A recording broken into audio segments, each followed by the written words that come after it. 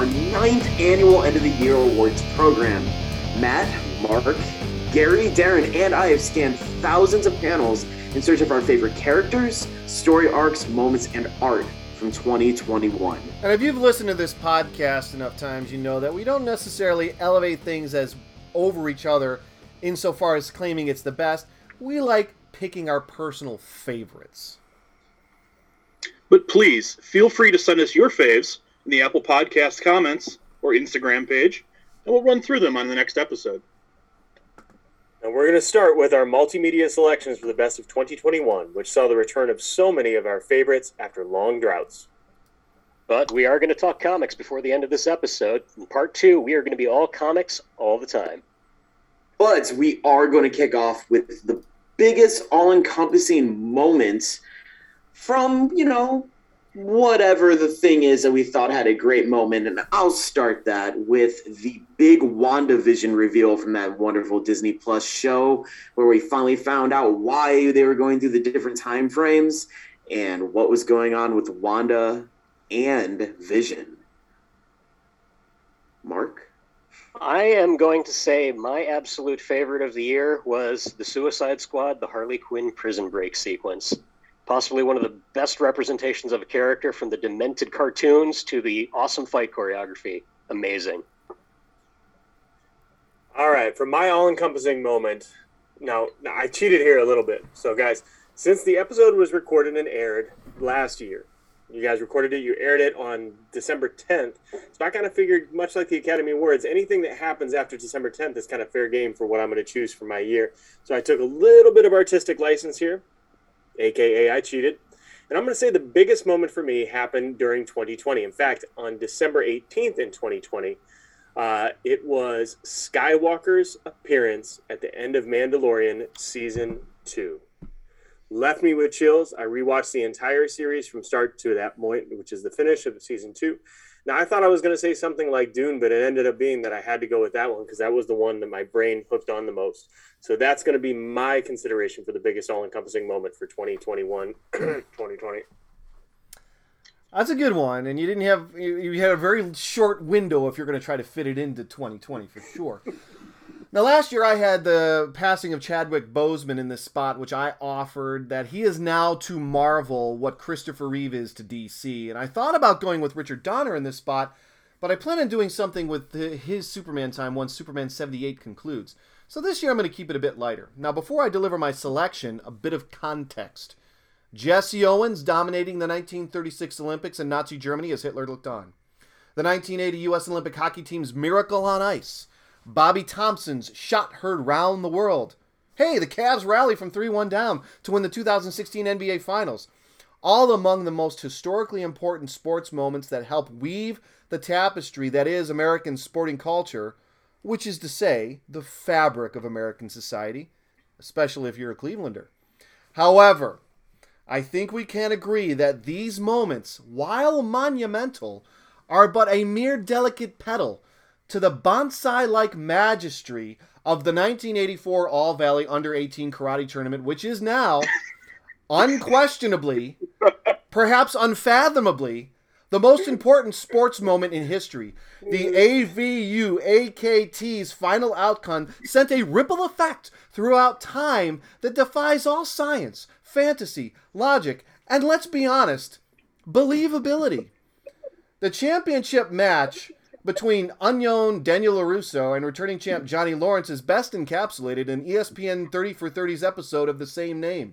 Yes, there is a 30 for 30 on the 1984 All-Valley Under-18 Karate Tournament. I'm not making that up. The unexpected outcome of that match would not reach its ultimate conclusion until 36 years later in the most poetic of ways. The only way it could ever truly be decided. You guessed it, 3 feuding teenage karate dojos in Reseda, California. My selection for biggest all-encompassing moment is the feud between Miyagi-Do Karate, Cobra Kai, and God, I love saying this, Eagle Fang Karate in Cobra Kai Season 3. Garino? Wow. Okay. This one is just for me. Okay, we had a new Kids in the Hall season announced. History of the World Part 2 announced. Battle Chasers number 10 announced. But nothing comes close to the arrival of Unicron in my home. The 35-year fascination with the character, the tease of its pending existence, and the crushing realization that due to responsibilities, I wouldn't have one. The fanboy giddiness of actually seeing one. The Lloyd Christmas level of hope of the possibility that there might actually be a way to pull it off. The physical and mental toll of the earlier mornings and later evenings put in to secure the funding in a way that wouldn't take food out of my family's mouth. The sheer gut-wrenching moment of truth when I made the cold call offer. The terror of hearing that my offer was accepted. The panic and the guilt of taking it home, and the sheer ecstasy of taking that thing out of the box and putting it out for display. It was my white whale. Everything else I got was cool. My G1 Predaking, my die-cast Nemesis Prime, my graded Transformers number 5, but there is nothing out there that was as satisfying and zen as this was. And outside of maybe a 6-foot-tall transformable Spaceball 1, I don't think anything ever will. Well done, sir. Thank you. Very good. Very good. That's my baby. As Gary gently pets his prized possession, let's move on to our favorite on-screen villain. I decided to go with yet another Disney Plus reveal, which was Kang the Conqueror at the end of Loki.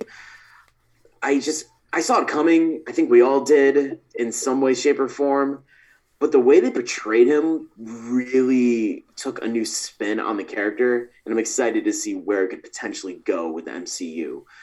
So it was hard not to get kind of excited about his existence. Mark? I'm going to say my favorite on-screen villain, I'm giving this to Homelander off of The Boys. That is just the villain that I love to hate now a couple of seasons in a row. The guy is such I thought he was a hero. No, he is not. He is just such a wretched piece of crap. I love to hate the guy. He plays it so well. Nice. Matt? Yeah, if I hadn't actually watched the film, just looked at the credits itself, I would have probably gone with Ray Winstone and the Black Widow. But the problem was I did watch that movie, which means that I got to see the fact that his character just kind of sucked. And that's no knock against Ray Winstone. He's still one of my favorite actors, and his voice is one of my favorite voices to listen to. But even he and his amazing voice couldn't salvage that turd fest. Therefore, I'm going to have to go with a movie that really shocked me and a character that I really enjoyed hating throughout that movie. And that's going to be Taika Waititi from Free Guy. I don't know if you guys have seen this movie. It is ridiculous. And the character he plays is easily one of the biggest douchers we have ever had to watch in these last couple of years, and certainly from this last year. He was hilarious. Oh no! Oh no! I think we lost him. They got him. No! Got him. Taika did not like what he was hearing and took him out. Oh, the curse of hopefully he'll reporting jump back online. in. Yeah. Oh, man. Well, don't mess Right, with Taika. sweet. There's our lesson. This dude is in the God seat over at Marvel, and I think we all know what that means now. That means There was a discouraging word spoken. He is listening, is what I'm saying. And Matt, well, I hope we hear from him again some point. But I'll go ahead and I'll keep things moving along. My favorite on-screen villain, and Phil, I know you didn't select this, but I'm sure you'll agree with the choice. I'm going to go with actor Martin Kove as John Kreese in Cobra Kai Season 3. And I'm not overstating my case when I say he delivers one of the best villainous performances in recent memory. His backstory, finally revealed, is pretty much what you envisioned it would be. Gariyama? I'm going to go for my favorite on-screen villain with Triclops from Masters of the Universe Revelation Part 1. Voiced by Henry Rollins, we find Skeletor's mechanized henchman as the head of a technology-based religious cult in Snake Mountain. Singing the praises of technology after the loss of magic, Triclops is one of the few characters met in the series that left much of an impression on me at all. Philip. Yes, moving forward from villains to heroes. Man, did I struggle with this one a little bit. But I had to lean into my druthers. The first thing that came to my mind, which was Mark Grayson, better known as Invincible. The portrayal of that character in that animated show was everything I could have hoped it to be, and actually a little bit more. It just felt, although not completely true to the comics, as true to the comics as I could ever hope, with them trying to modernize it a bit. And man, am I looking forward to a second season because of him. How much are you looking forward to it? More than you could ever hope. And our ghost from Internet Past just reappeared, so he should pop in a second. All right. Well, I'm going to say I also went back and forth a few times on this one. I had a couple of hopefuls who almost took the top spot, but I'm going with Loki. Ooh. I loved the series. I thought his character arc in the show was fantastic, and Tom Hiddleston just put so much emotion and nuance into his portrayal this time. Not that he doesn't always with this character, but he just took it to a level that I didn't think he could top. And so, yeah, he just blew me away with his performance and the way the character was written. I loved it. Isn't Loki a villain? No. I think you got this messed up, Mark. You picked a hero for a villain and a villain for a hero. I don't know. Maybe the notes. I'm going with anti-hero. Okay. Very nice. All right, so some of these films I haven't been able to watch yet. So unfortunately, that meant that I couldn't include our standard protagonists. So I can't necessarily go with Daniel Craig as Bond. I can't do Bob Odenkirk from the movie Nobody, or I can't choose Hank from Finch. Therefore, I'm really left with just a couple of heroes in particular that I really enjoyed, and that would be Ryan Reynolds from the aforementioned Free Guy, or Timothée Chalamet from Dune.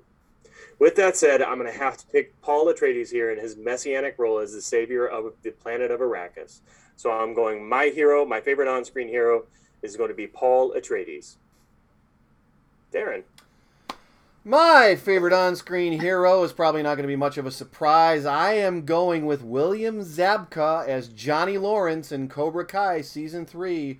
His journey to true sensei status, albeit a very foul-mouthed sensei, is nearly complete as he prepares Eagle Fang Karate for the 2022 All-Valley Under-18 Karate Tournaments. Garbanzo. All right.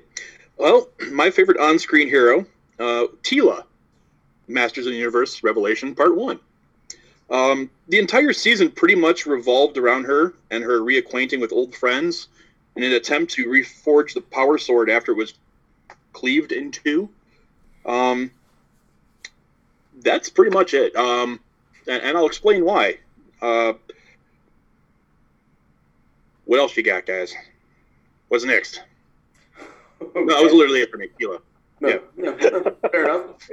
Okay. I feel like there's more in there, but Well, he goes, I'll explain why.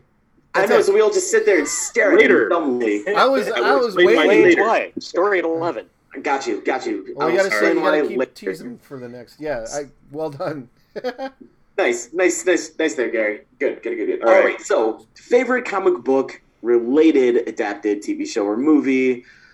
I am piggybacking off of my hero with Invincible. Once again, that show is way better than it had any business being. It's fantastic, and I cannot say it enough. If you have not seen it, even if you have no idea what the source material is, and you are of a mature audience, go watch Invincible on Amazon Prime. It is worth your time. Mark? Well, Phil, I'm just going to back you up on this one. I had a lot vying for the top spot. I almost went Suicide Squad, and then I thought, no, there's only one answer for me, Invincible. That show was so amazingly well written.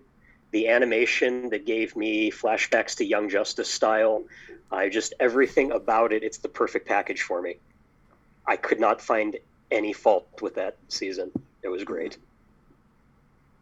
Matt? That was very fantastic. You're absolutely right. I really enjoyed that. I enjoyed getting caught up on the comics, and I enjoyed the adaptation of it. but I mean, I've already kind of talked about it a little bit, both in previous episodes and in my last response. My favorite adaptation, and I'm going to cheat a little bit here because I know they've also made comic books about it. It's going to be Dune. I mean, it was on my list of things that I was looking forward to for 2021. The movie didn't disappoint. It was an amazing adaptation of a pre-existing material. I thought it was outstanding, so I'm going with Dune. Darren. We now live in a world where I can say with delight that we have what could be the most definitive live-action Superman outside of, or at least since, Christopher Reeve and Richard Donner's collaborations. Superman and Lois delivered a stunning first season that made even the most unforgiving Arrowverse critics take notice. And I am still going with Cobra Kai Season 3 as my favorite comic book-related adapted TV show or movie. Phil, I know we're on the same page here. We have spoken so fondly of this show since its debut. I've sort of run out of superlatives to talk about how much fun it is. I mean, Creasy's backstory, Allie's return, Daniel and Johnny's reconciliation. There's no metric to gauge why or how this show exists, is approaching its fourth season with a fifth on the way, and is still so good. This is one of those shows. Now, Mark, I know you haven't seen it. If I tried to explain it to you, you're going to look at me and go, that sounds like the dumbest thing I've ever heard of. And I'm going to go, yeah, it sure does, doesn't it? Which makes me really want to watch it because it sounds like the most ridiculously stupid thing I've ever heard of. Yeah. And I want to see it. It Absolutely As long as you know that rock music can make you walk. That's all you need to know. White Snake can cure paralysis. These are things, as long as you accept that White Snake can cure paralysis going in, you're going to be exactly where you need to be, man. I don't even know how to describe this. Just shut up and watch it. I mean, so you've got these. So here's me explaining it. So you've got these 3 feuding dojos with a bunch of teens. You mean in feudal Japan? No. In 2021, just outside of Los Angeles. You just throw up your hands and go. First of all, that thing grabs you from like the first 5 minutes of the first episode. You're like, well, all right then. It's just the little engine that could, and you know where this train's going, and it's so derivative and so cliched, but you wouldn't have it any other way. G-Spot? Well, my favorite comic book related adapted TV show or movie, any guesses? Masters of the Universe Revelation Part 1. You're going to notice a trend, and here's why. I literally watched 3 things this entire year that I can remember. Masters of the Universe Revelation Part 1, Transformers Earthrise and Kingdom, and a Fathom Entertainment encore presentation of Labyrinth. So most of what I thought I had watched was actually in 2020. So little did I enjoy the Transformers series that it qualified for none of my categories. Ooh. Mark and I have had a small conversation on this via text, and it's like, have you ever had one of those friends that, like, you were with them when something happened, and then every time you hear them tell the story, it changes, and it gets bigger and more grandiose, and that's what this Transformers feels like. It's like, you already told me this is what was happened, or this is what has happened. I saw it when it happened, and now you're trying to convince me that it's this other thing? No, that's not. Just make up your mind, run with it. That sounds like the Star All Wars. right, off my chest. I'm so sorry, Gary. It's okay. You look I'm better deeply hurt. Are you? Are you sure? Show me where Transformers hurt you. They did. But I got me my on the baby. Unicron. I got my baby.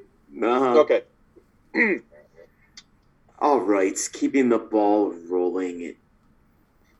This next section, we are finally going to insert a little bit of comic bookiness, I do believe, at least I will.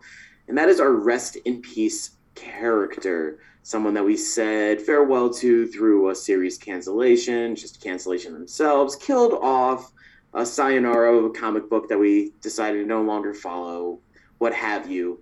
And my pick this year is Adam Ositis from Seven to Eternity. Man, the whole tumultuous trip that comic was, which fantastic. If you have not read Most of the comic did take place in 2020, so I consider it a 2020 comic, but we did get the conclusion in 2021, which is when Osiris finishes the journey. I don't want to really spoil, but I felt very connected to him in the idea of trying to break away from what your parents did and still being haunted by that. And I thought it was very cool. So Adam Osiris was mine for this year. Mark? I'm going to go with, this is actually the last episode of his Dark Materials Season 2, aired at the end of 2020, but I didn't see it until 2021, so I'm still counting it. But I am going with Lin-Manuel Miranda's character, Lee Scoresby. The loss of that character hit me pretty hard.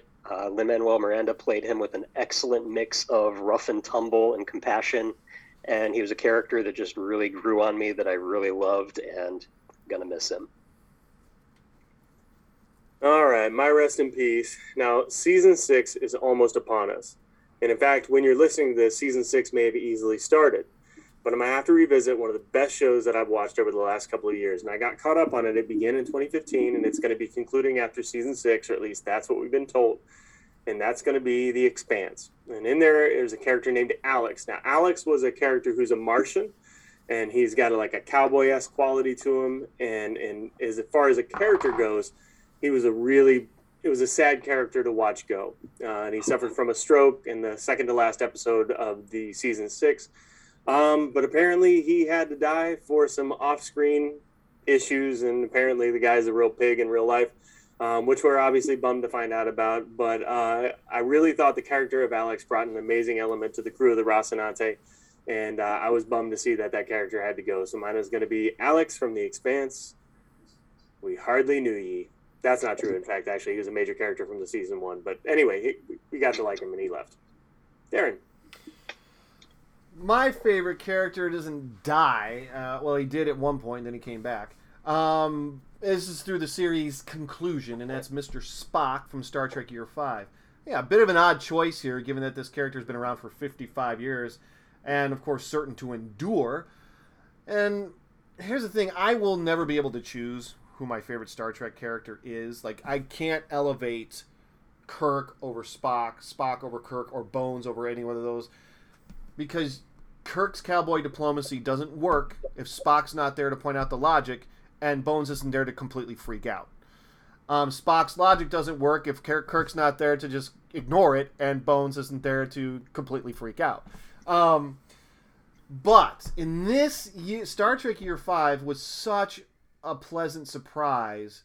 And then, of course, in this, Kirk, McCoy, and Spock are the heavyweights, but Uhura, Scotty, Chekhov, and Sulu all have their own arcs and terrific moments in the recently concluded series. But from beginning to end, this thing definitely belonged to Spock. G-Love? My rest in peace character, and I will qualify this by saying this was actually the first one on this list that I filled out. Prince Adam from Masters of the Universe Revelation Part 1. We saw that coming. In the final minutes of the last episode of Season 1, we witnessed Prince Adam being run through from behind by Skeletor, right before Skeletor claims the power of Castle Grayskull. This is actually the second time we get to witness Adam die in this season. This was the better of the two. The end. The end. You're not going to explain more about that? Okay. So, Don't want to give too many spoilers away for those who haven't seen it. yeah, it was Not waiting that until part 2 spoil a came big out part of their before. work. Yeah. Part 2 just came out like last week. It did. I saw. I'm going to actually maybe try to watch. No, I'm a liar. I'll never watch it. I enjoyed Part 2 quite a bit. I watched it. Yeah, is I it saw good? It's really good. I Okay. saw it. I'm That Still was don't kind know of the what we're hope. talking about. I'm not really sure what we're talking about. Hey, Gary, what was the name of it? You didn't mention the title of the thing that we were talking about. Dune. It was Dune. Dune, yeah. Dune. Yeah. Dune. All right. Let's approach this last topic from our first part here, which is the Rest in Peace title, show, or movie series. Kind of the same premise as the individual character, but this is a whole thing. For me, I have some major recency bias on this because it just wrapped a couple weeks ago, last week before. And it's a book that actually Gary has also read, which is Scotty Young and Jorge Corona's The Me You Love in the Dark. 5-part limited series. I feel like I've talked a lot about their duo books, with Middle West being the last one. Just dealing a lot with. There's kind of like a ridiculous premise where it's something like outside of the realm of what we actually deal with. This in this example, it's like a kind of ghost thing, but in reality, it's like dealing with sorting through abusive relationships and how that actually affects a person and battling with depression. And it's just, ooh, man, is it phenomenal. Did you get to read issue 5, Gary? I have not picked it up yet. I haven't been up to the shop in several weeks. I will tell you a favor. Do not look at don't look at the cover really hard. There's a little bit of a spoiler on the cover, so put your hand on it and open it. Okay, well, I've seen the picture, but I have not studied it. So. Okay, don't study it. Boy, is it fantastic. If you like stuff that is dealing with human emotion and going a little bit deeper than just like a cape and someone punching someone, this is where it's at. So again, that title, quite long, but The Me You Love in the Dark by Scotty Young, art by Jorge Corona. Mark? All right, well, I'll keep mine a little brief because I've already discussed this at length in another episode, but my pick for Farewell is DuckTales. The 2017 reboot by Matt Youngerberg is an amazing reimagining of the property, everything in it from David Tennant as Uncle Scrooge to the matching of the old Carl Barks Donald Duck comic book artwork is just fantastic. It is a love letter to fans of these characters, and if you haven't checked it out, highly recommend doing so. On to that. See, if you don't want to yell that anytime you hear DuckTales, right? You're not from our generation.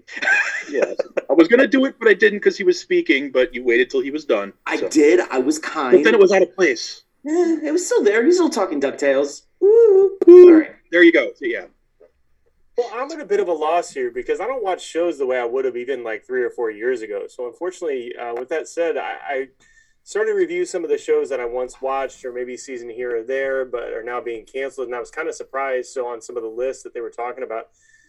So here are some of the shows that are going to be leaving us. And I'll just mention them because at one point or another, I did watch them. That would be The Walking Dead's going to be done after 11 seasons. I don't know. I haven't seen it since they killed Glenn. American Gods, which is unfortunate because I'm a big Neil Gaiman fan, as you guys know, but that kind of lost me after season 1, but apparently they're canceling that after the 3rd season. And Brooklyn Nine-Nine, I'll be honest with you guys, I didn't realize that was still on TV because I stopped watching it after episodes or seasons 3 and 4, or 3 or 4, I'm not really sure. And the only show that I actually still watch that I know is going to be canceled hasn't even aired its final season yet, and that would be Ozark. So if we're really looking back on this, the only thing that I really can say goodbye to, and reserving my biggest goodbye, would be kind of a hearkening back to a couple of podcasts ago where Darren and Mark talked about their most favorite Bonds. And I'm saying goodbye to Daniel Craig as James Bond. No Time to Die was reportedly his last 007 film. But since I'm rewatching the films and following along with what Mark and Darren were doing in their amazing podcast, I'm a little upset that arguably my favorite Bond is going to be leaving. So it's not a show, it's not a movie, but it's rather the character's portrayal of a character or a person's character or an actor's portrayal of a character that I think we all love. And that's going to be Daniel Craig as Bond. R.I.P. Darren. Or I'm sorry. See, I'm going to try to do something here with like what you're doing with Gary. D. Aaron? No, it's D-A-A-Ron. D-A-A-Ron. He has special sauce, by the way. Yeah, I was hoping you'd pick up on that when I said G-Love. There was I did. I caught it. Special sauce is how I like to be referred to for the remainder of this episode. That's right. My farewell or rest in peace is a title that concluded, and that it'd be Star Trek Year 5. Again, this thing kind of came out of hyperspace. Well, so wait, no, that's Star Wars. It came out of warp drive, or it is really good. That's what I'm trying to say. And it was a very surprisingly good. And it started out only to be a 12-issue event. Star Trek Year 4 was also done by IDW about just ahead of us doing the podcast. It was one of my very first picks. It was wrapping up. I think it was our first couple of episodes. And they finally got around to doing Year 5, which is the 5th year of the 5-year mission to explore strange new worlds and seek out new life and civilizations. It ballooned into a 25-issue examination of what happens after. I can't think of any questions left unaddressed regarding the events between the original 5 years mission's end and the return to the Enterprise, leading into the events of Star Trek the Motion Picture. Baba Garnouche. All right, guys. Ready for this one? My Rest in Peace title show movie series. Any guesses? Masters of the Universe Revelations?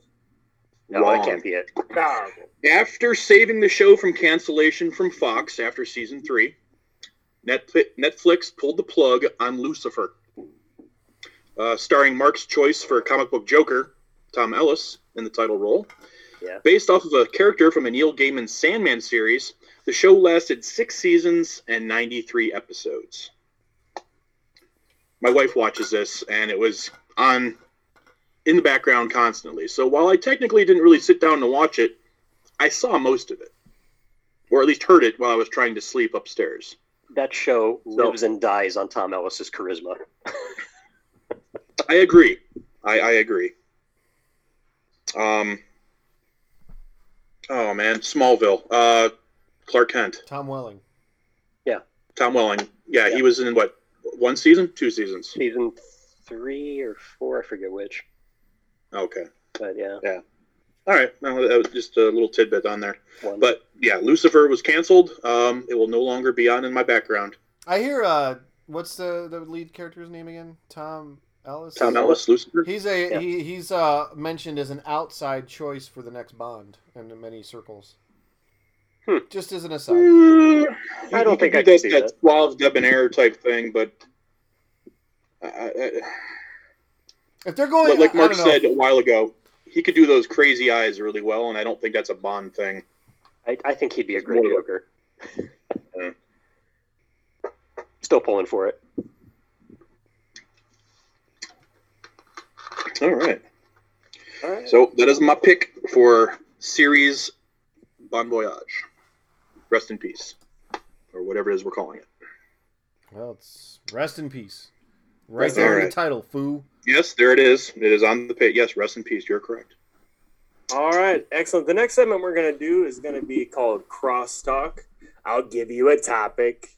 No. What we're going to do is we're going to talk about Crosstalk. We're going to go ahead and kind of review what it was that somebody brought up and ask a few questions about these things or give your opinions on what it was that somebody brought up. So, folks, is there anything that you want to say about anybody's favorite villain, biggest all-encompassing moments, favorite on-screen hero, so on and so forth? Darren. Yeah, Gary, what led you to checking out Masters of the Universe? Because I know that's more. I've sort of carried the torch on this show about that, and we spoken many times about Transformers is where it was at for you. You were aware of Masters of the Universe, so what drew you to it? It was sort of I would say, a hot topic item at the time, and I got back from our Florida vacation a couple days ahead of my wife and son, and I actually had the opportunity to sit down and binge some TV. So that's around the same time that I saw Earthrise and Kingdom, the Transformers series, and the Netflix was there, the series was out. It was a cartoon that I was familiar with, and it was a talking point, really. So I wish I could say there was more to it than that. I mean, I did not have as much skin in the game as others do, so the crowd reaction and uproar, I guess I didn't completely feel as deeply. But as it was discussed, it was kind of a setup for Series 2. So, which, as I hear, is fantastic. Yeah, I liked it. I did manage to tear through the second part of that. Boy, oh boy, that sure got verbose. That show, we got to be careful because it literally it's not been out that long, and I don't want to avoid some spoiler territory. But at some point, if you're waiting for He-Man, you can make a case you're still waiting for him. That's all I'm gonna say. It was a very curious choice. I'm interested to see how the fan base swallows it. And Mark, I'm interested in your opinion. Now, I have a bit of I approach this differently because last summer my son got just super into Masters of the Universe. He found a box of toys and he found the DVDs, and we watched every single episode of the Filmation series. He still watches them. He still requests them. And I fell in love with that cartoon all over again. Someday we're going to do a Masters of the Universe special, and I want to go through that because I do feel like, while it is an 80s cartoon, we're not talking about, some high-quality animation. It does feel a step above some of the things. It held up okay for me. I think the biggest mistake the show made was Kevin Smith directly stated that it is a direct sequel to the Filmation series, which, when you say that, you're expecting not what we got. It took me a minute to get past that. It was good. I thought it was okay. I mean, I'm glad it's back. Certainly, I'm glad that there's more of it, and I'm glad it's out there. And I don't feel like I'm going to show it to CJ yet. I feel like I don't really want him seeing it's a little violent for him. Run through from behind. Yeah. And Mark, what do you think? I think, to your point on what Kevin Smith said about it, he's welcome to think that. I don't have to believe it. Yeah. That's how I went into the show looking at it, was like, I'm just going to take it for what it is. He can call it whatever he wants. I'm just going to look at it as a different take on it. And, it's kind of like going into a Tim Burton Batman film and understanding, well, this is an Elseworlds. If you think you're going to get, classic comic book Batman, you're going to be really disappointed. Gary, I think that statement was more based on, okay, these are the relationships that are already in place. Yeah. These people know this, these people don't. That kind of follow through. In some they didn't have to reestablish all that. In some respects, he was kind of his own worst enemy this time around, because he states that. And do you remember me texting you, Gary, where he says, "Listen, we're not changing any of the costumes. These characters are gonna look the same." And then we went into it, and all the costumes are different. And I'm like, buddy, he sort of overplayed his hand there. So I think that had a lot to do with me. I didn't dislike it. I wasn't review bombing. Like, I watched it. I was surprised that people were that upset about it. And for me, being a really, Masters of the Universe is one of my big, probably 5 in terms of, the things from that era I would love. And I wasn't offended by it, but people were just really bent out of shape about that first part. And yeah. I was kind of surprised. And it was odd. For sure, and and the other thing, if you watch the post show he recorded, he is celebrating. Like he comes out and goes, "Can you believe we had the balls to kill Adam twice?" And he's jumping up and down. I'm like, buddy, you played that. He was expecting that people were going to just be in love with this thing, and I think it turned a lot of people off. I think I would say I liked part 2 much better than part 1. I thought part 1 was okay. Yeah, it was fine. I think I would agree, though, with your assessment, though. Part 2 he goes a little crazy with the dialogue in places. It gets very verbose. It gets a little too talky in some segments. And I think my other big criticism I would level against it is actually I was really underwhelmed with Mark Hamill as Skeletor. And not because he did a bad job, because the way the dialogue was written, it wasn't his fault. But the dialogue was written more like it was for the Joker than Skeletor. Well, not only that, but it's like he showed up at the very beginning of the first episode, and then you didn't see him until the very end of the last episode. Or, at least in the first half, the first series. Well, wait till part 2, and you'll see my point that most of his dialogue sounds like it was written like Kevin Smith was trying to write the Joker rather than Skeletor. Yeah, if you close your eyes. Like some of the mannerisms and the things he says and the speech, it doesn't sound like something Skeletor would say. But if you put it in the Joker's mouth, it'd be like, oh, I totally get that. Okay. No, you heard it here first, guys. Mark hates Mark Hamill. So Did not say that at all. Did we're not say that at all. continuing a mantra that we had. So I think early on, Darren told me I hated Mark Hamill. And then at one point, Phil hated Mark Hamill. Yeah, no, I was. Oh, no. Now Mark hates Mark Hamill. Phil So it's went the battle of the after Marks. him on one of our episodes. Not go after But I him. wanted to ask Phil a question. So, like, Yeah. we talked about like adaptations, and I what I loved about those was I think they were all adaptations that were fairly close to our hearts. So, like, obviously, I know that you talked about Invincible in one of your retro reviews, Darren. Obviously, your connection to Superman is well documented, and of course, with those things like that, I guess Phil, when we're looking at better adaptations, like, for you, what was it specifically about Invincible that you thought really kind of just nailed it? Like, was it were they able to, I guess, transfer the tone of the comic book well to the cartoon? Did it just do something you didn't expect? Can you kind of walk us through why you were so happy about that particular adaptation? Well, I mean, I think that there's always that thing of trying to match the tone, which I feel like gets lost a lot in translation, which they did a fantastic job with that show. And we know whenever they make these comic book TV shows, they do something to modernize it or shift it a little bit from the source material to make it its own. And the shifts and modernizations that they did with the source material was not jarring in any way. And it still felt like the same story with them adding a little bit to it to make it interesting. Especially since Invincible was relatively fresh in my mind, because when I did the retro review, with the intention of the show coming out, I had not read the run.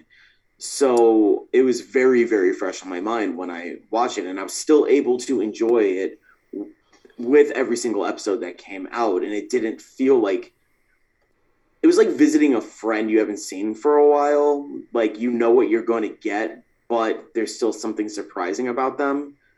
And that's the way it felt throughout the whole thing. I was not, I think Mark said it every episode, like, I wasn't let down. Like, every single one, I was excited for how they were going to approach the next thing. I knew about the big twist. I knew about, I think we're far enough away now, about his dad and what was going to happen there. And even with that, in the investigation of the murders of the Guardians of the Galaxy and all those little bits and pieces of the show were just done in such a fantastic manner. And the voice acting was spectacular. I didn't think any of the voices didn't sound off from the way I imagined them, which is always a struggle as well, because, you know, how often do you get like a character's voice and you're like, whoa, nope, no, absolutely not. And that just wasn't the feeling for any of it. It just felt right. It felt like it was obviously made by people who had a love for the source material. No, that's nicely done and nicely said. For me, with regards to the voice acting, I knew who was going to be in the cast because I didn't start reading it until after your retro review. Right. So as I was listening to the father speak, all in my head, I was thinking J.K. Simmons, and I knew which voice he was going to use for it. Darren, I'm forgetting his name. Is it Walter Goggins? Is that the guy who from Walton Goggins? Yep. So he does, the character in there as well, and so I was able to kind of hear that voice. And then with Steve Yeun, it was a really interesting experience when I started to read some of that in preparation to watch the comic book or to watch the adaptation of it. And I thought it was great. I thought they nailed the tone, but I was just curious because I know some of these things are very, very close to our hearts, and the reimaginings and the adaptations, they can go so awry, and especially like you said, with the desire to modernize these things. And when you think about what Invincible came out in 2003, I mean, we're in a very, very different world, and that's only been 2 decades. And it does feel like that could have been, poorly handled. And I thought they did it with a nice and with some aplomb. Yeah. Even adjusting the race of Mark's girlfriend, it wasn't, nothing drew attention to it. It wasn't like, hey, look at this amazing thing that we did. It felt fine. Like, it felt like it fit. Hey, Matt, I got a question for you. Yes, sir. And by the way, thank you for bringing up Boyd Crowder, one of the top 10 great villains since we started this podcast. Outstanding. The end of Mandalorian Season 2. Mm-hmm. Did you watch that episode knowing that was in there, or did you experience it organically? It was totally organic, and I know we talked about this via text afterwards too. So for me, that being the biggest all-encompassing moment was I physically remember the chills I got when that character started working its way through to get to Grogu and the Mandalorian. So I knew that that's what the case was when that was going on, and so or I didn't know that's what it was. And I remember thinking to myself, I'm like, is that no. And I'd forgotten where it fit into the timeline of Star Wars itself. So where that show was canonically, I kind of spaced out a little bit and kind of had it operating on its own sphere, almost like an extended universe kind of thing. And so for me, it was fully brand new, didn't read. And so when I start to love something or really excited about something, I shut off my desire to find out more about it. Right. And that kind of thing. So, if it's an MCU property, I might read a little bit about it because I'm really experiencing them somewhat firsthand just through the movies. But with Dune, for example, I watched the initial trailer and that was it. I wasn't going to read anything about it until I got the opportunity to see it. So I mentioned before with Dune, I didn't even realize it was part one until it showed me part one on the screen. And so that's how out of touch I was with the source material in terms of how they were going to adapt it. Well, the same thing could be said for the end of Mandalorian season 2. No idea. And I know that was unfortunately something that was spoiled for you, and that's a real bummer. But I mean, no, for me, it was a real moment. And it like I said, I think it was honestly the next day I started rewatching the entire series from the jump, and it's just so I could get to that point again. And it was, it was cool the second time around. Obviously didn't have the same gravitas that did the first time, but, it was still just an absolutely outstanding moment. Yeah, it's certainly, I would imagine at some point if we ever do our top 10 favorite hero moments, that is going to chart in there somewhere for you. It's a chart. Well, I'm just going to end that by saying, I'm happy, like Darren said, with, living in a world where we've got this Cobra Kai thing that he's crazy about, and that it's crazy to have that. I feel vindicated and euphoric that we live in a world where my favorite character death was almost Polka Dot Man. Oh, yeah. Wait, he died? No.